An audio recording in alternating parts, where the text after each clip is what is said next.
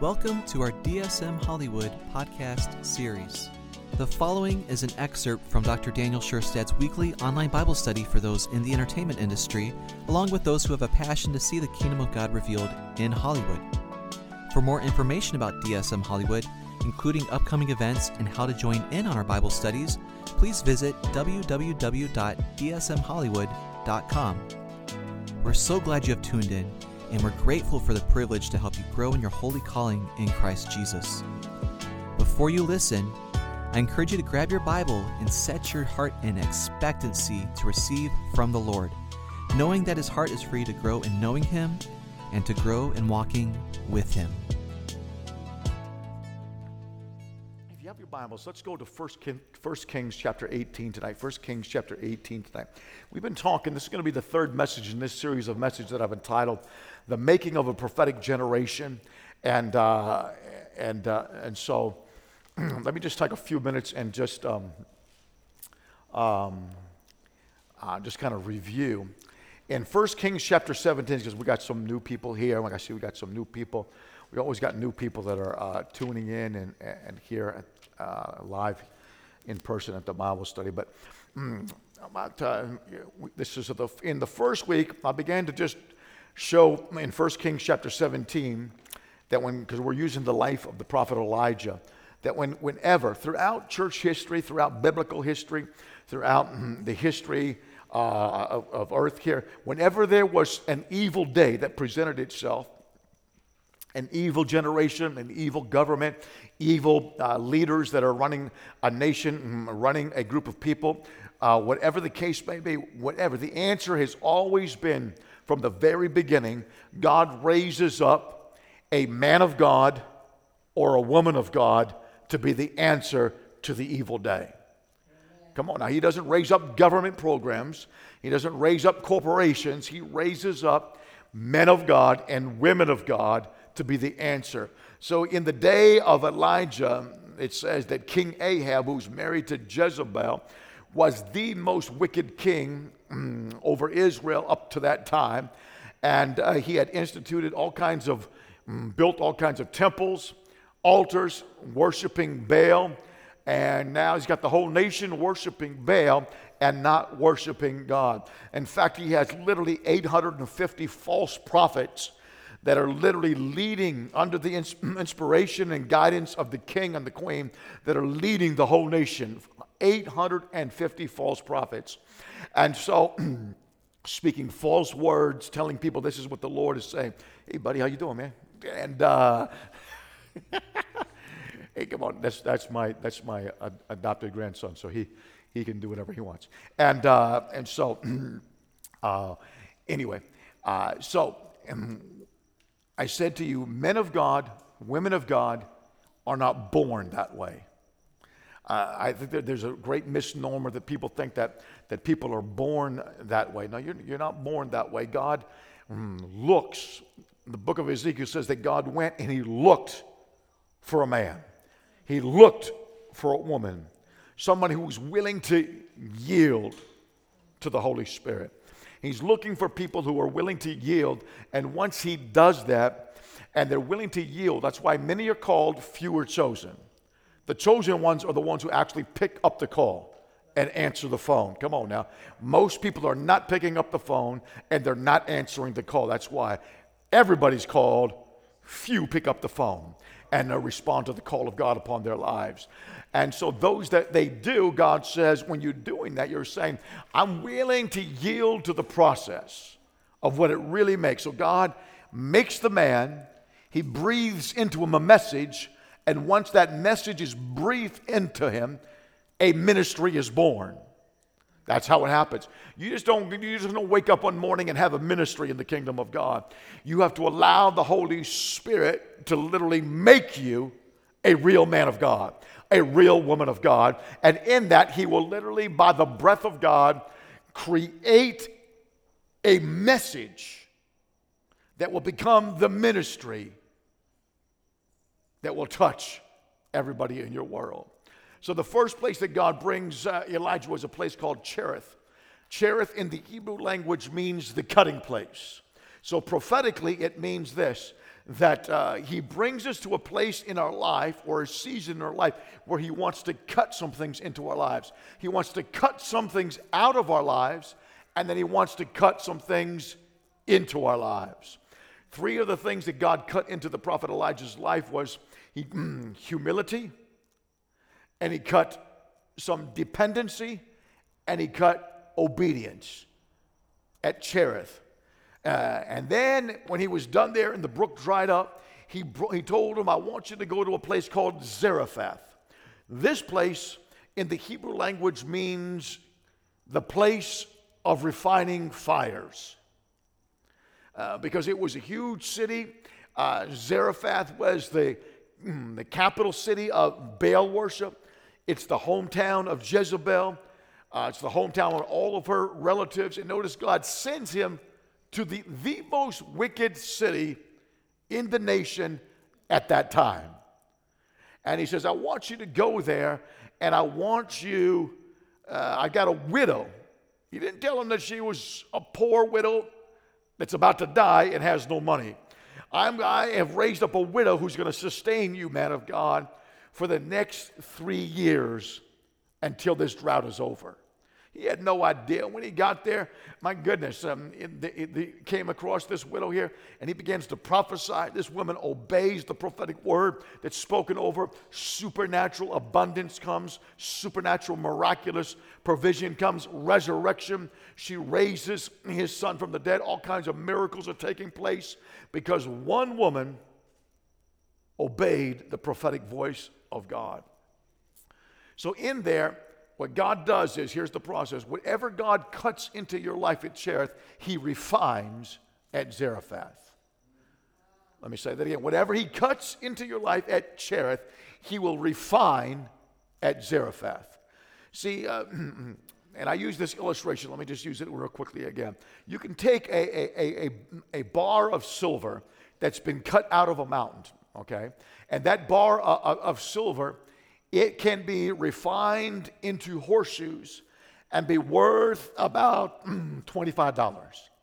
But then if you take that same bar of silver and refine it even more and make little silver sewing needles out of it, that same bar of silver can be worth $350. But if you take that same bar of silver, right, and somebody who's really great at refining, and takes it and finds it into little silver springs that are used in high-end expensive watches. Now that same piece of silver is worth $250,000. Same silver, what's the difference? Yeah, the refining process. So when God comes and he cuts something into your character, he needs you to submit to the refining process. And I used all kinds of illustrations in my message, how God refines us. I gave you practical ways that God comes into our life and refines us. But it's so important, what happened, your value to God. Again, we need to separate.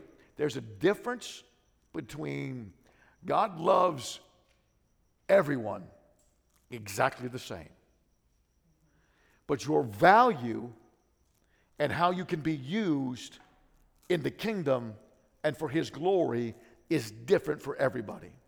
See, God wants to use you, but he doesn't want to lose you, so he has to prove you. And so you have to go through tests. The enemy comes and takes trials and temptations and tests to crush us and destroy us. God shows up on the scene and takes that test to see if we'll pass it so that he can graduate us to a whole other level of God's glory. So if you can't pass the test, you don't get to go to the next level of glory. Nobody goes to another grade unless you pass some tests. And so we've got to be willing to go through the fire. Come on now. The refining fire, and to allow God to refine us to a place where we become a vessel of honor, worthy to be used by the Master.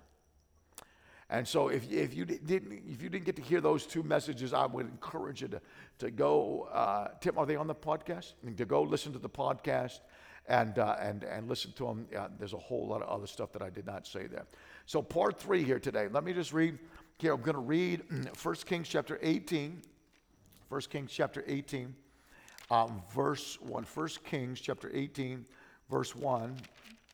It says here, and it came to pass after many days that the word of the Lord came to Elijah in the 3rd year, saying, go and present yourself to Ahab, and I will send rain on the earth. Jump down to verse 17. Then it happened when Ahab saw Elijah that Ahab said to him, is that you, O troubler of Israel? And he answered, I have not troubled Israel, but you and your father's house are the ones who have troubled Israel, in that you have forsaken the commandments of the Lord, and you have followed after the gods of the Baals. Now therefore send and gather all of Israel to me on Mount Carmel, the 450 prophets of Baal and the 450 prophets of Asher, who eat all at the table of Jezebel. So Ahab sent for all the children of Israel, and they gathered the prophets together at Mount Carmel. So here's the next place that God brings the prophet Elijah. I'm talking about this. There is, you say, I want to be a man of God. I want to be a woman of God. How do I get there? Well, this is the roadmap. I'm giving you the roadmap. Leads to Cherith, then to Zarephath, and then if you respond correctly to the refining process, God then will send you to Mount Carmel. Okay, Mount Carmel literally means fruitful hill. Fruitful hill. There was on top of the mountain there, Mount Carmel, was all kinds of massive orchards that took place up there. So in the culture in Israel, they referred to that mountain as the hill or the place of fruit. So prophetically, it's speaking of a season of fruitfulness that will take place in your life if you respond correctly to the cutting place and to the refining place. Then he says, I'm going to lead you to that place. John 15 says, you did not choose me, but I chose you and appointed you that you should go and bear fruit, and that your fruit should remain. So what does it really mean to be fruitful? And let me just say this right at the get-go. Being successful does not mean you're being fruitful. Come on now, that's whole two different worlds right there. And so God wants to mold us into his image, that we become fruitful for his glory and his honor. Let me just use this illustration to illustrate what I'm kind of talking about here. And maybe you know this, but go ahead and just bear with me here tonight. But the lodgepole pine tree that is very common in Yellowstone Park is a very unique pine tree. And the pine cone that hangs off this tree is extremely strong, extremely powerful, and it will hang on that tree for years and years and decades and decades. And no matter what kind of wind comes, no matter what kind of storms come, it cannot be taken off of that branch. God created it that way. And so the only thing that can cause the cone of the lodgepole pine tree to fall off is intense heat. Fire. So when a fire comes to a forest like that, when that pine cone is exposed to incredible intense heat from the fire, then and only then will that pine cone release itself from the tree and fall to the ground. And then after it falls to the ground, it will lay there, because it's so powerful, it's so strong, that as it lays on the ground, the fire cannot burn it up. And it lays there and it stays there until the fire is gone, until it'll be there for weeks and weeks and weeks, until the whole forest that's been burnt down cools down. And then when the temperature cools down to the exact right temperature, then and only then does the pine cone break open and literally seeds scatter all over the place. See, God created this universe to self-reproduce. So it's an image of that which is the old is being burned out. And then now those seeds will create a brand new, living, healthy forest all by itself. Beautiful picture. That's what the fire of refining is all about. He takes us, he cuts some things into our character that needs to be there. He cuts some things out of us that don't need to be there any longer. And then he refines it through the fire. And then after the fire burns everything that needs to be burned out, those things that are brand new will begin to explode up and out of your life, and brand new things will begin to take place in your life. Colossians 1:10 says that you may walk worthy of the Lord, fully pleasing him, being fruitful in every good work and increasing in the knowledge of God. Again, so many people, believers, confuse success with fruitfulness. In the world, their perspective, let me give you 4 images of success according to the world. Number 1, they determine success in your life by the size and the location of your house. So as we apply that to Los Angeles, here kind of thing. If you're not living, come on now, in certain zip codes, come on now, and on the coast, and in certain counties, well, you just ain't successful. You're a loser on way to being even a bigger loser kind of thing. That's the way the Lord looks. Now, we live like an hour away from us in a town that most people can't even say, Rancho Cucamonga. Come on now. And so even though that's a nice town, people that live in Rancho Cucamonga are not considered successful. Come on now, as it relates to what's happening in Los Angeles kind of thing. And so we don't even own a house, we just rent a house, okay? And so number 2, the make and model of your car. That's it, man. So we lease a car for the ministry kind of thing. So we don't even own the car, but the car that we do own is 20-some years old kind of thing. And so we definitely missed the mark there. We are definitely not successful in that area. Number 3, what kind of shoes you wear. I know. I mean, when I was like, man, how stupid can you get and still breathe? Come on now. Really, that is the spirit of stupidity literally manifesting at a high end kind of thing. If you're wearing the right kind of shoes, then you are successful. Come on. I got some nice shoes on here tonight, but somebody gave me these shoes here tonight.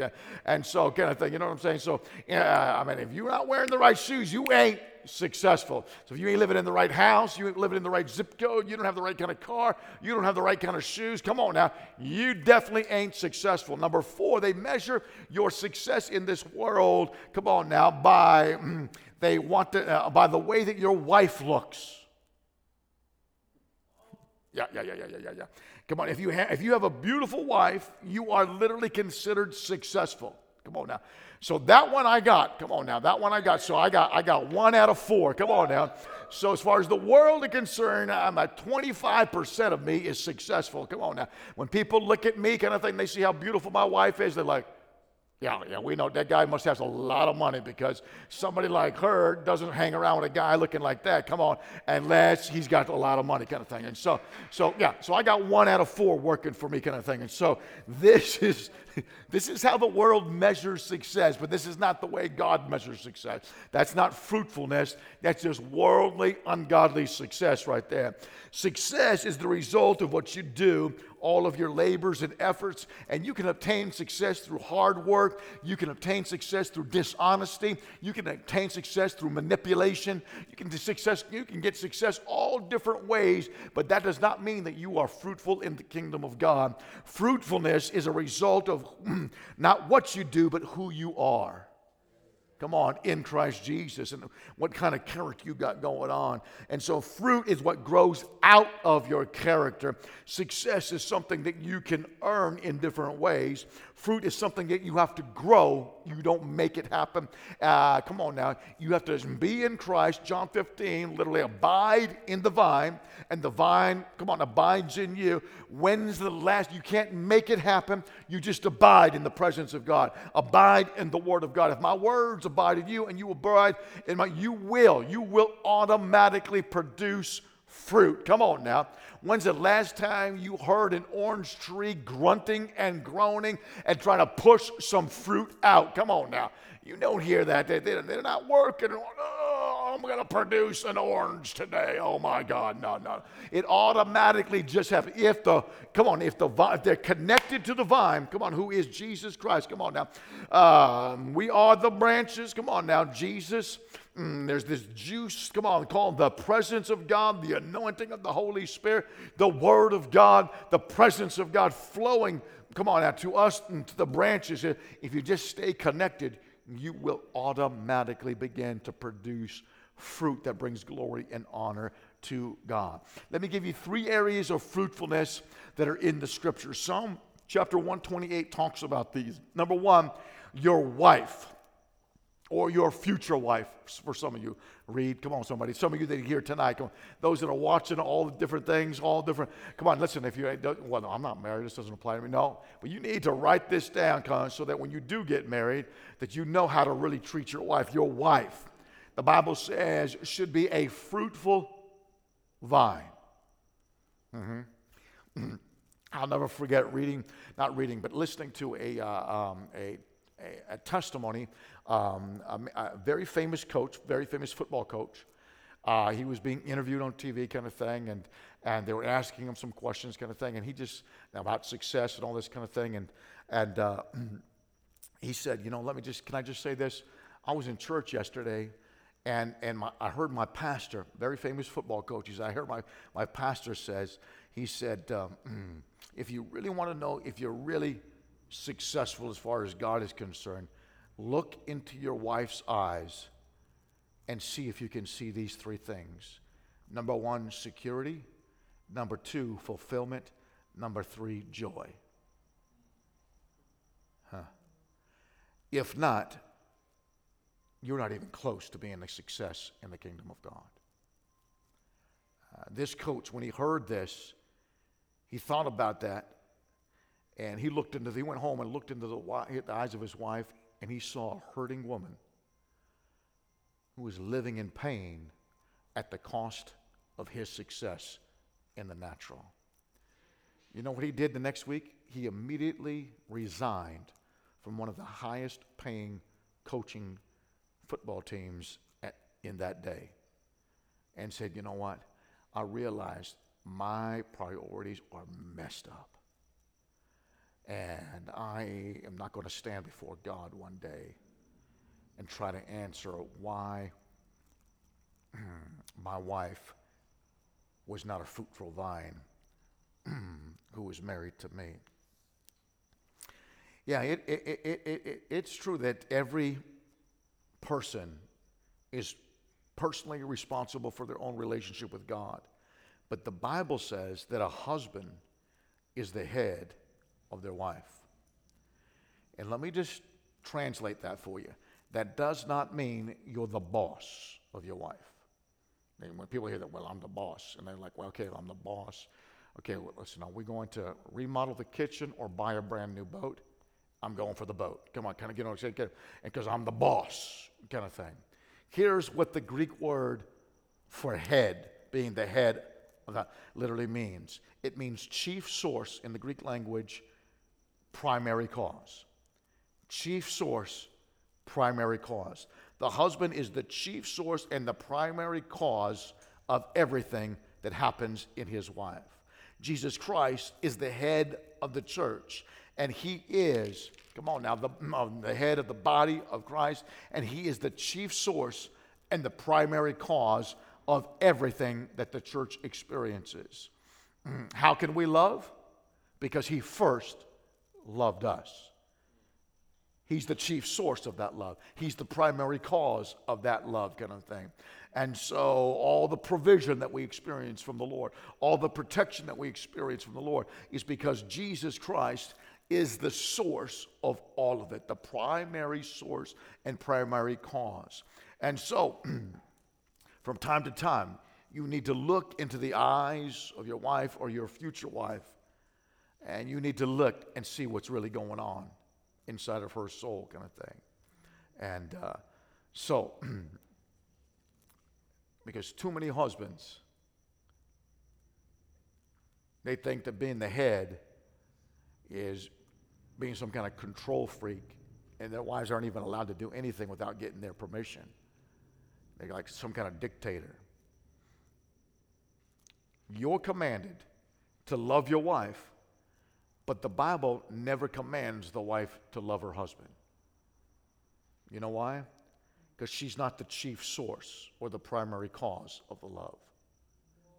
Yeah.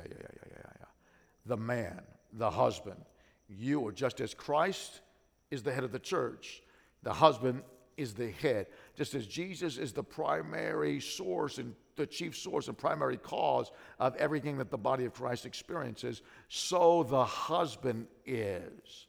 So I challenge people whenever I'm, after 35 years of pastoring, I look at dead in their eyes and say, listen, dude, if you don't think your wife is loving you like she's supposed to be loving you, you might want to look in the mirror, because you're the chief cause and the primary source of that love. You're going to be held responsible. And the reality is, God created women to order. When they are treated right and loved right, they respond with respect and honor. Just like when people say, man, do you have any problem obeying the Lord Jesus Christ? He's the head of the... Absolutely not. I obey him. I don't fight with that. I don't struggle with that, because I've experienced his unconditional love, mercy, and grace in my life over and over and over and over again. And I know that he has my best interest in his mind. So I have even if I don't understand it, I still obey. Come on now. And so that is, as husbands, we need to have that kind of. Number two, it says that children are supposed to be fruitful olive branches around the table. Come on now. We're never to trade our children for success in life. Don't be one of those people at the end of your life that, man, you got all kinds of success, but your kids, my goodness, they hate you. They don't want to be around you. They can't stand you. And I don't know how many men that I've had to deal with that, leaders in the church, pastors. I know pastors that have lost their marriages, lost their children, but bless God, man, they had a successful ministry. What in the world is the point? Come on now. The Bible's incredibly clear in the epistles. If you can't even govern your own house, you got no business governing any kind of spiritual house. Yeah. So important that we do this. George Bush Sr. was asked one time, he says, what do you consider the greatest achievement in your life? He said, man, he was a great war hero, vice president, the president of the United States. You know what he said? My greatest achievement is that my children still come back home and visit me. Yeah. They love their dad. They love their granddad. They love their great-great-granddad. There's some real success in life right there. Number three, your own life and your own character. Galatians chapter 5 says the fruit of the Holy Spirit is love and self-control right there. Come on now. And so we need to be able to exercise that. And it's so important. Too much success too quickly will destroy you. More people have been destroyed by success than failure ever even thought about destroying people. And so you got to, success will eventually destroy. I don't care, man. You've seen it. Great leaders all over the world, some of the most wealthiest people in the world.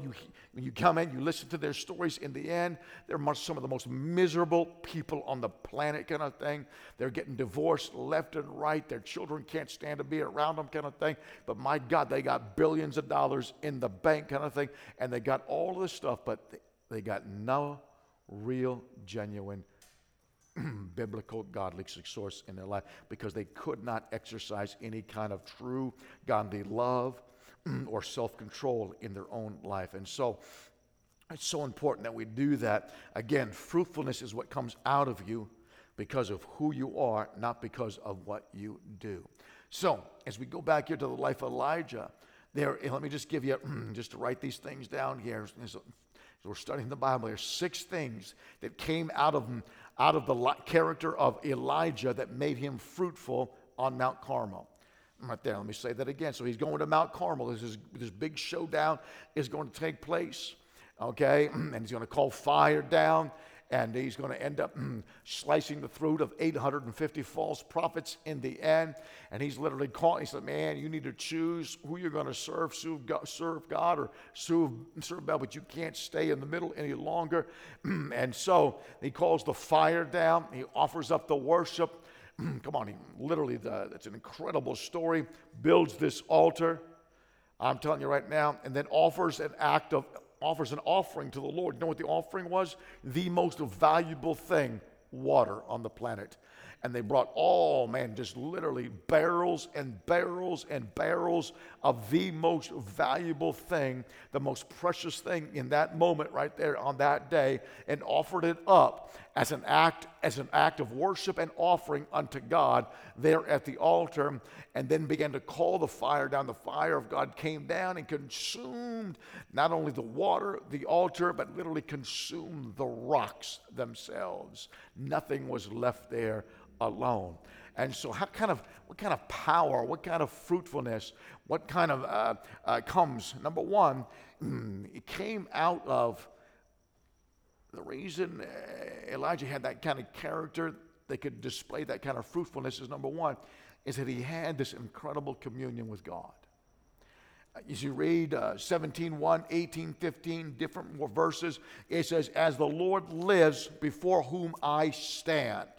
Now, pay attention to that phrase, before whom I stand. Before he ever prophesied, he always declared, I am standing before God. And so here, when you stand before God, man, you can look into the face of evil and not be intimidated by it, not be controlled by it, not be manipulated by it, kind of thing. But if your heart is not right, you'll be controlled by that. And Elijah stood there, come on, having this character cut into him, refined in him, standing, looking into the face of evil there. Come on now, because he stood. The point is, he had this place that he spent with God every day. Every day he's going there and he's standing with God, before God, allowing God to literally develop something very strong, something very powerful in his heart so that he could look. There were some people that when it came to Sodom and Gomorrah, that when they looked, you know the story, they turned into pillars of salt because their heart wasn't right. Abraham, great man of God, he looked at the same city, at the same people. It says in the Genesis chapter 19, verse 27, and nothing happened to him. Come on, nothing. Just stood there at Sodom and looked. Because it isn't what your eyes behold, it's what your heart beholds that condemns you before God. And so it's, man, what's going on in our hearts? How strong really is our heart? To be fruitful, there's got to be this secret place that you have with God. 2 Timothy chapter 3, verse 16 says to study yourself, study to show yourself someone who is approved by God and unto God. Come on now. Studying the scriptures, rightly dividing the word of truth. And so important that we, again, you've heard me say it again, let me say it again tonight. It's not good enough just to read the Bible. You got to be somebody who studies the Bible. Got to study the Bible. That's why I take them to tell you, because the Bible was written in Hebrew and in Aramaic. And then when Alexander the Great conquered the world, he required everybody to read and write in the Greek language. And then God moved upon somebody to take the Aramaic, the New Testament that was written in Aramaic and the Hebrew, and translate it into the Greek language. And then years later, King James authorized some Catholic monks to take that which was in the Greek that was written in the Aramaic and the Hebrew and translated into English. So we got it from going from the Hebrew and Aramaic to the Greek to the English. So the translations they are not. They were translated by men that were just human men, kind of thing. The original Aramaic, the original Hebrew was God-breathed. And so if you don't study the scriptures and understand how they were originally written and how they were originally communicated, you will miss many times what is really being said in the scriptures through the translations. And then we got all kinds of translations that are, some are not even translations kind of thing. And so it's so important that we do that. Mark chapter 3 verse 14 says that he called or appointed the 12 to be with him. Before they got any kind of power and authority, they spent 3 years with him. That was their training. It was like going to a college. It was like their classroom. It was Miracles 101. Come on now. They just weren't just hanging out with Jesus kind of thing.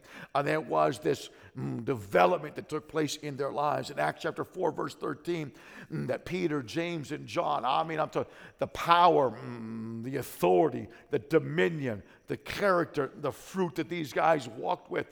It says that the Pharisees, the Sadducees, they realized, oh my God, aren't these Galileans? Galileans were like they're like Israeli hillbillies. Come on now. That's the way they referred to the Galilean people, uneducated kind of thing. Aren't these guys Galileans? And yet they knew so much about the scriptures, and they walked with such power and authority. And they said, the only conclusion that we could come to is that these guys have been with Jesus. Come on now. They've been in the presence of Jesus. They're spending time meditating on the words of Jesus right there. That's what we need to do. That's what Elijah did. Number 2, he had clear convictions. Come on now.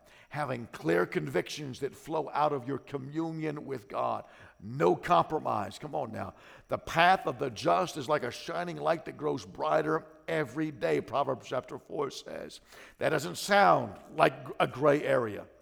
It's getting brighter and brighter every day, not getting grayer and grayer. Everything is black and white with God. There is no gray areas. If you spend time in his presence, you're going to know what is right and what is wrong. Come on now. If you're going to be somebody who's really effective, come on now, and really last in the arts and industry, come on now, in the entertainment industry, man, you've got to be somebody that allows this process to take place in your life. Deep convictions, no confusion, no wandering around. The Apostle Paul said, follow me as I follow Christ. Follow me as I'm following Christ. Come on now. I know how I'm living, the Apostle Paul says. And if you will follow me, you will eventually catch up with Christ. That's what he's saying. Oh, and yet, what do? We go around and say, well, don't follow me, just follow Jesus. No, that's a cop-out. They can't see Jesus. Come on now, Jesus ain't on the planet. The Father is not on the planet. The only person of the Godhead that's on the planet is the Holy Spirit, and he's living on the inside of you. Come on now. And so the only Jesus that people are going to see is you. And so you need to have some deep convictions. Come on now.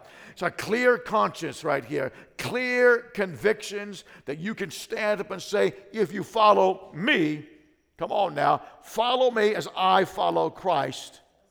And you're going to experience some real blessing in your life. 1 Kings 18:30 said, Elijah said, draw near to me.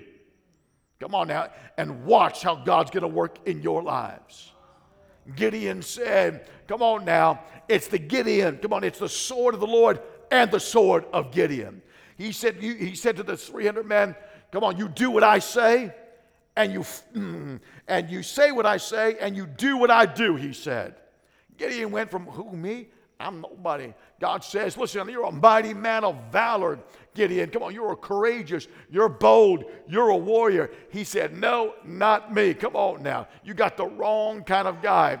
And so he's like, what? He's looking around. He's hiding out. He's trying to sift wheat under the ground. You can't do that. You got to be above ground so the wind can catch it and blow it away kind of thing. And you can't do that, but he's so afraid and everything kind of thing. And he said, no, it can't possibly be me. I'm the youngest in my family. My family is the youngest, the weakest in my clan. My clan is the weakest in the tribe kind of thing. I'm a triple loser, he said. Come on, you can't possibly be me. But God calls those things that be not as though they are. Come on now. He looks at you. Remember I said, God does not live in time.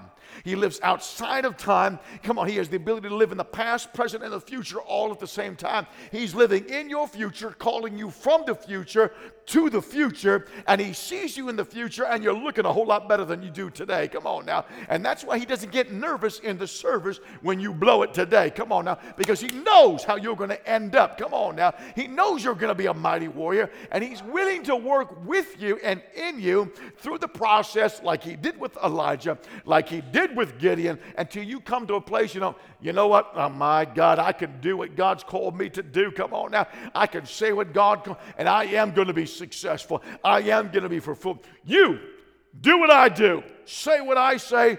Blow those trumpets and watch what God will do for us. Come on now. That's the kind of generation that God is looking for. Some deep convictions on the inside. Clear convictions. No compromise. We serve a God and we serve nobody else. Number 3, a commitment not to compromise. As far as Elijah was concerned, he was the only one left. He did not realize that the prophet Obadiah, you think about that, man. Obadiah, he's in charge of the governor of the palace. So he's living in the palace with King Ahab and Queen Jezebel, and he runs the palace, the prophet Obadiah. But he literally takes 100 other prophets that have not bowed their knee to the Baals and to Ahab and Jezebel, and he literally is hiding them in caves and taking care of them and feeding them and bringing water, and he's doing all of this, come on now, and like an undercover CIA agent, come on now, in the house, come on now, of King Ahab. So, but Elijah doesn't understand that. He doesn't know that. He has falsely judged Obadiah when they meet. I'm not going to take time to read that kind of thing, but he falsely judges Obadiah for staying in the house. And I just want to take a moment here and encourage us. Sometimes people call us to be in circumstances and to literally be in the midst of evil itself kind of thing, and he's raised us up to be light there. So you don't know somebody's heart. Don't look from a distance and say, man, that can't possibly be a true calling of God. God wouldn't call somebody to do something like that kind of thing. And yet you don't know. God called Obadiah to be in that house, to stay there and to not move. And so, but Elijah didn't understand that. He did not know that as far as he was concerned, he was the only one left. And even though he had a false narrative and the script that he was running through his mind was not true, he really did believe that. And in believing that, he still refused to compromise, even though he really believed he was the only one left. And man, that spirit, like the 3 Hebrew children, Shadrach, Meshach, and Abednego, we refuse to bow to your idols. Come on now. You can throw us into the fire, but our God will deliver us. That was their declaration of faith. Our God will deliver us. And then they said on top of it, but let's just say he doesn't deliver us. We're still not going to bow to your idols. We're still not going to do that. So go ahead and do what you got to do, king. Throws them in the fire, and the only thing that they come out, they don't even come out smelling like smoke. They come out totally free.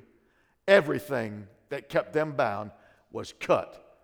It was refined, and they had a revelation of who Jesus Christ was, the 4th man in the fire like nobody else. Why? Because they had a commitment to never compromise. Number 4, Elijah had a clear conscience. 1 Timothy 1:5 says, love God with a clear conscience. Hebrews 13:8 says, pray for us that we have a clean conscience before all men. Come on now. We thank God for his mercy. The power of his blood, it forgives us, sets us free, that we can literally have the power by the Holy Spirit and by the word of God to stand before God with a clear conscience. Number 5, have the courage to confront the evil day that's in us. That's before us, confront the courage to confront. Ahab said to Elijah, you are the troubler of Israel. Elijah said, I don't think so. I do not think so. You looked right into the eyes of the king and said, you're the one who is the troubler. You're the one that's the cause of everything that's happening. And so sometimes, not all the time, but sometimes we reap a poor harvest in our lives, in our marriage, in our families, come on, in whatever we're called to do with our lives, because we simply refuse to confront the evil that comes before us. Sometimes we don't even confront the own evil that's in our heart that the Holy Spirit is showing us. You remember the story when young Samuel was being raised in the house of the Lord kind of thing, and he's learning to hear the voice of the Lord as a young boy. And he comes, and God gives him a message to give to the priest Eli. And he goes and he gives, and he says that tells him the message, and here's what happens. The reason that his sons end up dying in battle, they end up losing the Ark of the Covenant. One of his daughter-in-laws gives birth to a son. They name him Ichabod, which means the glory of the Lord has departed from the house of God. And all because Eli refused to discipline his children. He refused to confront what was going on in his sons and daughters' lives. Therefore, everything that he had, he ended up losing. And what you gain through compromise, you will eventually lose. Let me say that again. What you gain through compromise, you will eventually lose. And so it's so important that we have that kind of spirit, that we have the courage to confront that in our lives.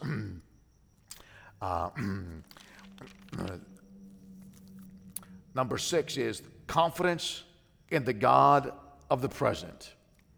Come on. This thing is going to be settled today, Elijah says. Right there. I've said you set up your altar. I'm going to set up my altar right there. And he says, we're going to see who is the real God, the God that answers by fire. Come on. Today. The God of the now. We're not looking for a God who's going to act tomorrow. We're not looking for the God who acts yesterday. We're looking for the God he had a confidence that his God moves now, today, right now. As somebody who's been preaching, teaching, and pastoring for 35 years, I have grown weary of listening to preachers, going to conferences and conventions, and listening to people say, get ready, get ready, get ready, something's about to happen. In fact, I'm actually done with all of that stuff. I'm done listening to preachers like that, because all they are doing is getting the whole body of Christ to wait for something that's going to happen someday.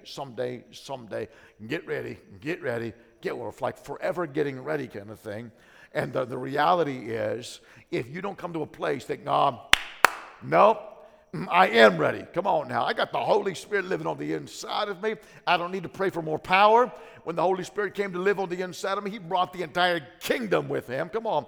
The kingdom of God is righteousness, joy, and peace. So, come on. So if the Holy, and it's all in the Holy Spirit. So if the Holy Spirit is living in me, I got the entire kingdom, and all the power of the kingdom is already in me. Therefore, I don't need to pray for more power. I don't need to ask the Lord to turn up the power. There ain't no two Holy Spirits. There's only one Holy Spirit. There's only one kingdom. I got it all on the inside of me. Paul says you need to pray that you receive a fresh, daily, come on now, spirit of wisdom and revelation concerning who you are in Christ, who Christ is in you, concerning the call of God upon your life and the power of his resurrection that's absolutely working in you right now. Not tomorrow, right now. Get a revelation that it's working now. Stop waiting for something to happen tomorrow. If you can release some intentional faith, come on now, that something's going to happen now. Faith works in the now. Remember now? Hope is for the future. Faith is in the... So once you lose hope for the future, you've lost all power in the present. Because faith only works in the present tense. Hope is for the future tense. So it's important that you have hope. But hope keeps everything alive for the future. But sooner or later, hope doesn't change your circumstances. Faith is the power that changes present day circumstances. But if you have no hope, so that's why I say once you lose hope for the future, you've lost all power to change anything today, because you'll have no faith for today. But faith needs to be alive and living and intentional now, today. Intentional obedience releases intentional faith that releases intentional power right now. Come on now.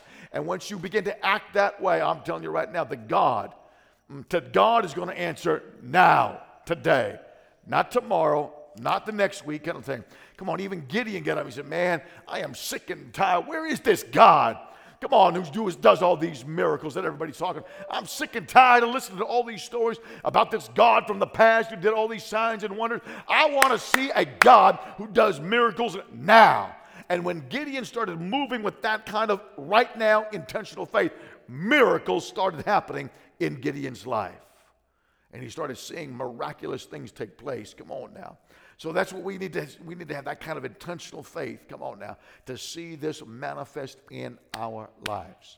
Come on now, that's my goal. My goal, you said, what's your goal for your life? My goal is like this. Man, I'm praying this. I hope I'm doing a good job right now, but the goal of my life is at the end of my life, that my wife still respects me and my children still admire me. That's what I'm living for right there. That's it. If I can have that at the end, I know that I've been successful in the kingdom of God. Everything else will fall into proper place. And so, man, you said, but I want to be the president of my company. Great, go for it. Man, but do not sacrifice your marriage or your children to be that. Again, success, fruitfulness is something that comes out of who you are, that glorifies God. And so it's so important that we see that happen in our place. Let me end with what I said several weeks ago and just kind of remind you about this kind of thing. Again, going back to Proverbs chapter 4, I'm going to end with this thought here tonight. It's 9 o'clock already. And that is so important that we understand this. Again, when in Proverbs chapter, I remember I shared with you, the word for wisdom is Chokmah. And there are 6 different Hebrew words used for wisdom throughout the book of Proverbs. That particular word right there is used 42 times in the book of Proverbs, okay? And that particular word that's used the most, that Solomon uses the most, has nothing to do with your experiences. There is a Hebrew word that refers to wisdom that comes by way of experience. There is a Hebrew word that talks about wisdom that comes by your age. Okay, but the one that Solomon uses the most is this Hebrew word 42 different times, and it is the Hebrew word that talks about that wisdom, the wisdom that only can come by revelatory understanding. And so it has nothing to do with your experiences, has nothing to do with how old or young anybody, no matter how young you are in the Lord, no matter how old you are, no matter how many experiences you have or don't have, Solomon is saying that you can tap into this wisdom that comes by revelation knowledge as you spend time in the presence of the Lord. Remember I said that the word proverb literally doesn't just simply mean wise saying. It means, because the definition of wisdom is this: revelation knowledge that will empower you to live with dominion in life. Revelation knowledge that gives you dominion to rule and reign in life. The more wisdom you had in whatever area of your life, it will open up, it becomes revelation, light comes, and with that light, a whole nother level of power and authority. And that principle works whether you're saved or not saved, kind of thing. As you walk, the more wisdom that you walk in, the more power you walk in this world, kind of thing. And so Solomon is saying that my proverbs, or my way, my proverbs are wise sayings that only come by revelation knowledge. And once you receive it as a revelatory understanding, it will impart to you the power to reign and to walk with dominion over your circumstances in life. So when we get to Proverbs chapter 4, when it says, pay attention to my words, he's talking about wisdom that comes by way of revelation knowledge. He says, and get that into your heart. Come on now. And the Hebrew word for heart is L-E-V-A-V, and it means not only your spirit, but your mind, your will, your emotions, your affections, and your ability to discern. That's all wrapped in the Hebrew word for heart.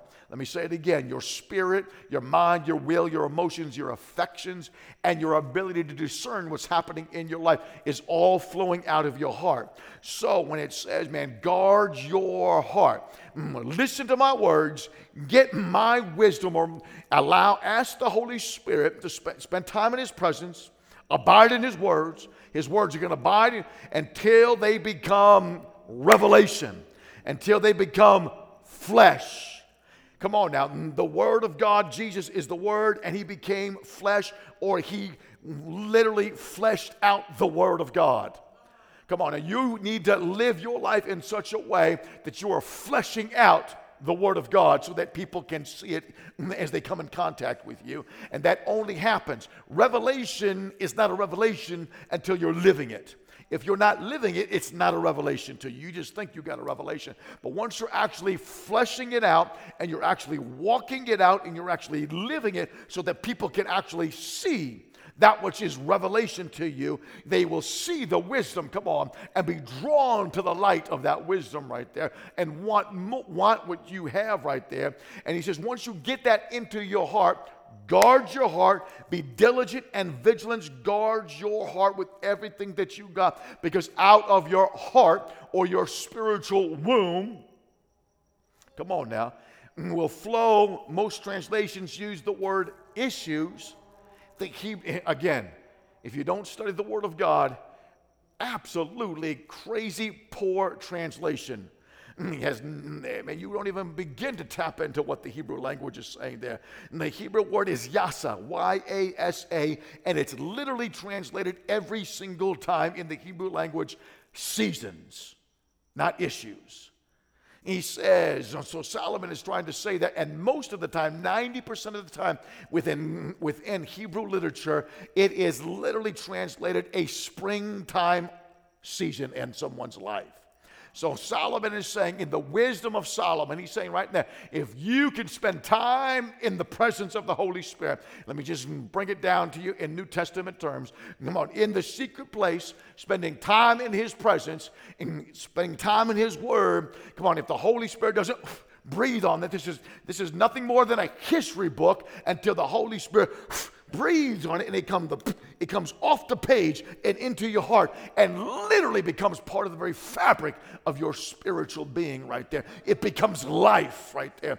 It becomes strength. It becomes power. It becomes the anointing. It becomes the fruit of the Holy Spirit as it's breathed on you and into you by the Holy Spirit. So you need both. You need the Word and the Spirit right there. When Jesus was on the mountain, the cloud that represented the presence of the Holy Spirit, then the Word of the Father came, and then the transfiguration took place. There's no such thing as being transfigured by the glory without the anointing or the presence of the Holy Spirit and the Word. It takes both to take place, a transformation. And that which was in Jesus literally came out and transformed his physical body, transformed his clothes. And Paul is saying in 2 Corinthians chapter 3 that we are transfigured or transformed as we look into the mirror of God's Word. We look in why? Because the mirror of God's Word reflects who we really are. It shows us who Jesus Christ really is, and you begin to see Jesus in the Word of God. James says that's the problem is that so many believers are looking into the mirror of God, and then they go away from the mirror and they forget who they really are in Christ Jesus. They forget what they saw in the mirror, and they start acting like something else than who they really are in the mirror. That's why you got to go back to the mirror every single day. Stare into the mirror of God's Word. Stare into the mirror of God's Word. Come on, with your face unveiled, and behold Jesus, who is the glory of God the Father himself. And as you do that, that which is in you will be worked out of you. Come on now, through the transfiguration, so that people can see it and then be drawn to the light, according to Isaiah chapter 60 there. The glory of the Lord has already, it's in you. Come on now, but it needs to come upon you. Come on now, something can't come upon you unless it's in you. Upon is two words, up and on. So it has to be in you and then come up and then on you. Come on now. So the Holy Spirit is in you for you. It comes up and then on you for other people. But if you don't spend time in his presence, come on now, and allow that transformation and transfiguration take place on the inside of you, that's where the real fruit. Because Solomon's saying once you spend time in his presence, revelation knowledge comes. The wisdom of God, which is the wisdom of God. It literally gives you the power to live with dominion and overcome things in your life. And then he says, as you guard that in your heart, out of that guarding, that revelation that's in your heart, you will cause your life, no matter what's happening, good, bad, and ugly, he says, your heart is what? Is shaping, forming, and fashion what season you're going to live in. That's what Proverbs 4 is saying. It has nothing to do with your circumstances are not fashioning the season that you're living. Your age is not fashioning what season you're living. He says what's going on in your heart. Come on. So if your heart stays tender before the Lord, come on now, and revelatory understanding concerning the wisdom of God, come on now, is coming into your heart, and you guard that. He said that right there will form. It will fashion and cause you to live, no matter what's happening in your life, it will literally cause you to live in a springtime season where new things are constantly budding up. Things that used to be dead are resurrecting in your life. So that's what Solomon is saying. The season, you bought into a lie when you think. See, if you think that the world, people, your circumstances are controlling what season you live in, then you're in deep trouble because you've got no power. Nothing's going to change. But now, once you understand, when you cooperate with the Holy Spirit and His revelation concerning, and your heart stays tender, you keep that. Solomon says your heart will now begin to form and fashion that season that you're going to live in right there. Come on now. That's what I'm saying here. Elijah went from Cherith, the cutting place, to Zarephath, the refining place, to the place of living in a season of abundant fruit in his life. Come on now.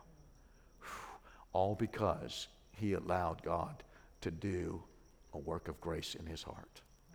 That's how men of God are made. That's how women of God. That's how a prophetic generation in these last days is going to rise up and have the courage to stand dead center in one of the most, if not the most evil city in the world, right here, and stand up and decree the word of the Lord and allow the light to go forth and change and influence for the glory of God.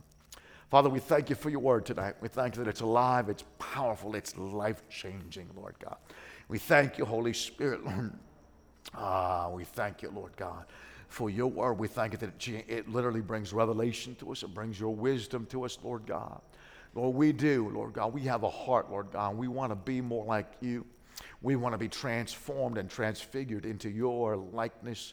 Lord God, your word says that we are literally predestined to be just like Jesus according to Romans chapter 8. And so, Lord God, we thank you, Lord, that your word decrees that the Holy Spirit is praying and interceding for us, that Jesus is praying for us, that God the Father, that nothing that comes our way can separate, that his love is overwhelmingly, literally just hovering over our lives. The whole Godhead is watching over us, Lord God. And by virtue of that no matter what happens in our life, as long as we stay tender before you, Lord God, and are called, stay in the calling of God. You said you take the good, the bad, and the ugly and work it all together. You would synergize it with your power and cause an outcome to take place in our life that should not have taken place by natural circumstances. But I'm going to put my super on your natural and cause something that should not have been the outcome to become the outcome. That's the way I work in my sons and daughters' lives. So I thank you, Father, for doing that in each and every person's life here tonight. Thank you, Holy Spirit, for taking your word. Holy Spirit, I ask you, sir, now that you would seal the seed of God's word in our hearts tonight, in the soil, in our spiritual wombs, that it might grow, that it might develop, that it might mature, that we might give birth to the manifestation of your seed, of your promise, your dream, your vision for our lives, Lord. When it's all said and done, may we be able to stand before you and hear your words. Well done, thou good and faithful servant. Enter into the joy of the Lord. I pray, Lord God, that's our heart tonight, Lord. I know it is.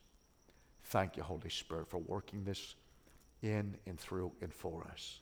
And may you receive all the glory now. In Jesus' name. Amen. Amen. Amen. God bless you guys.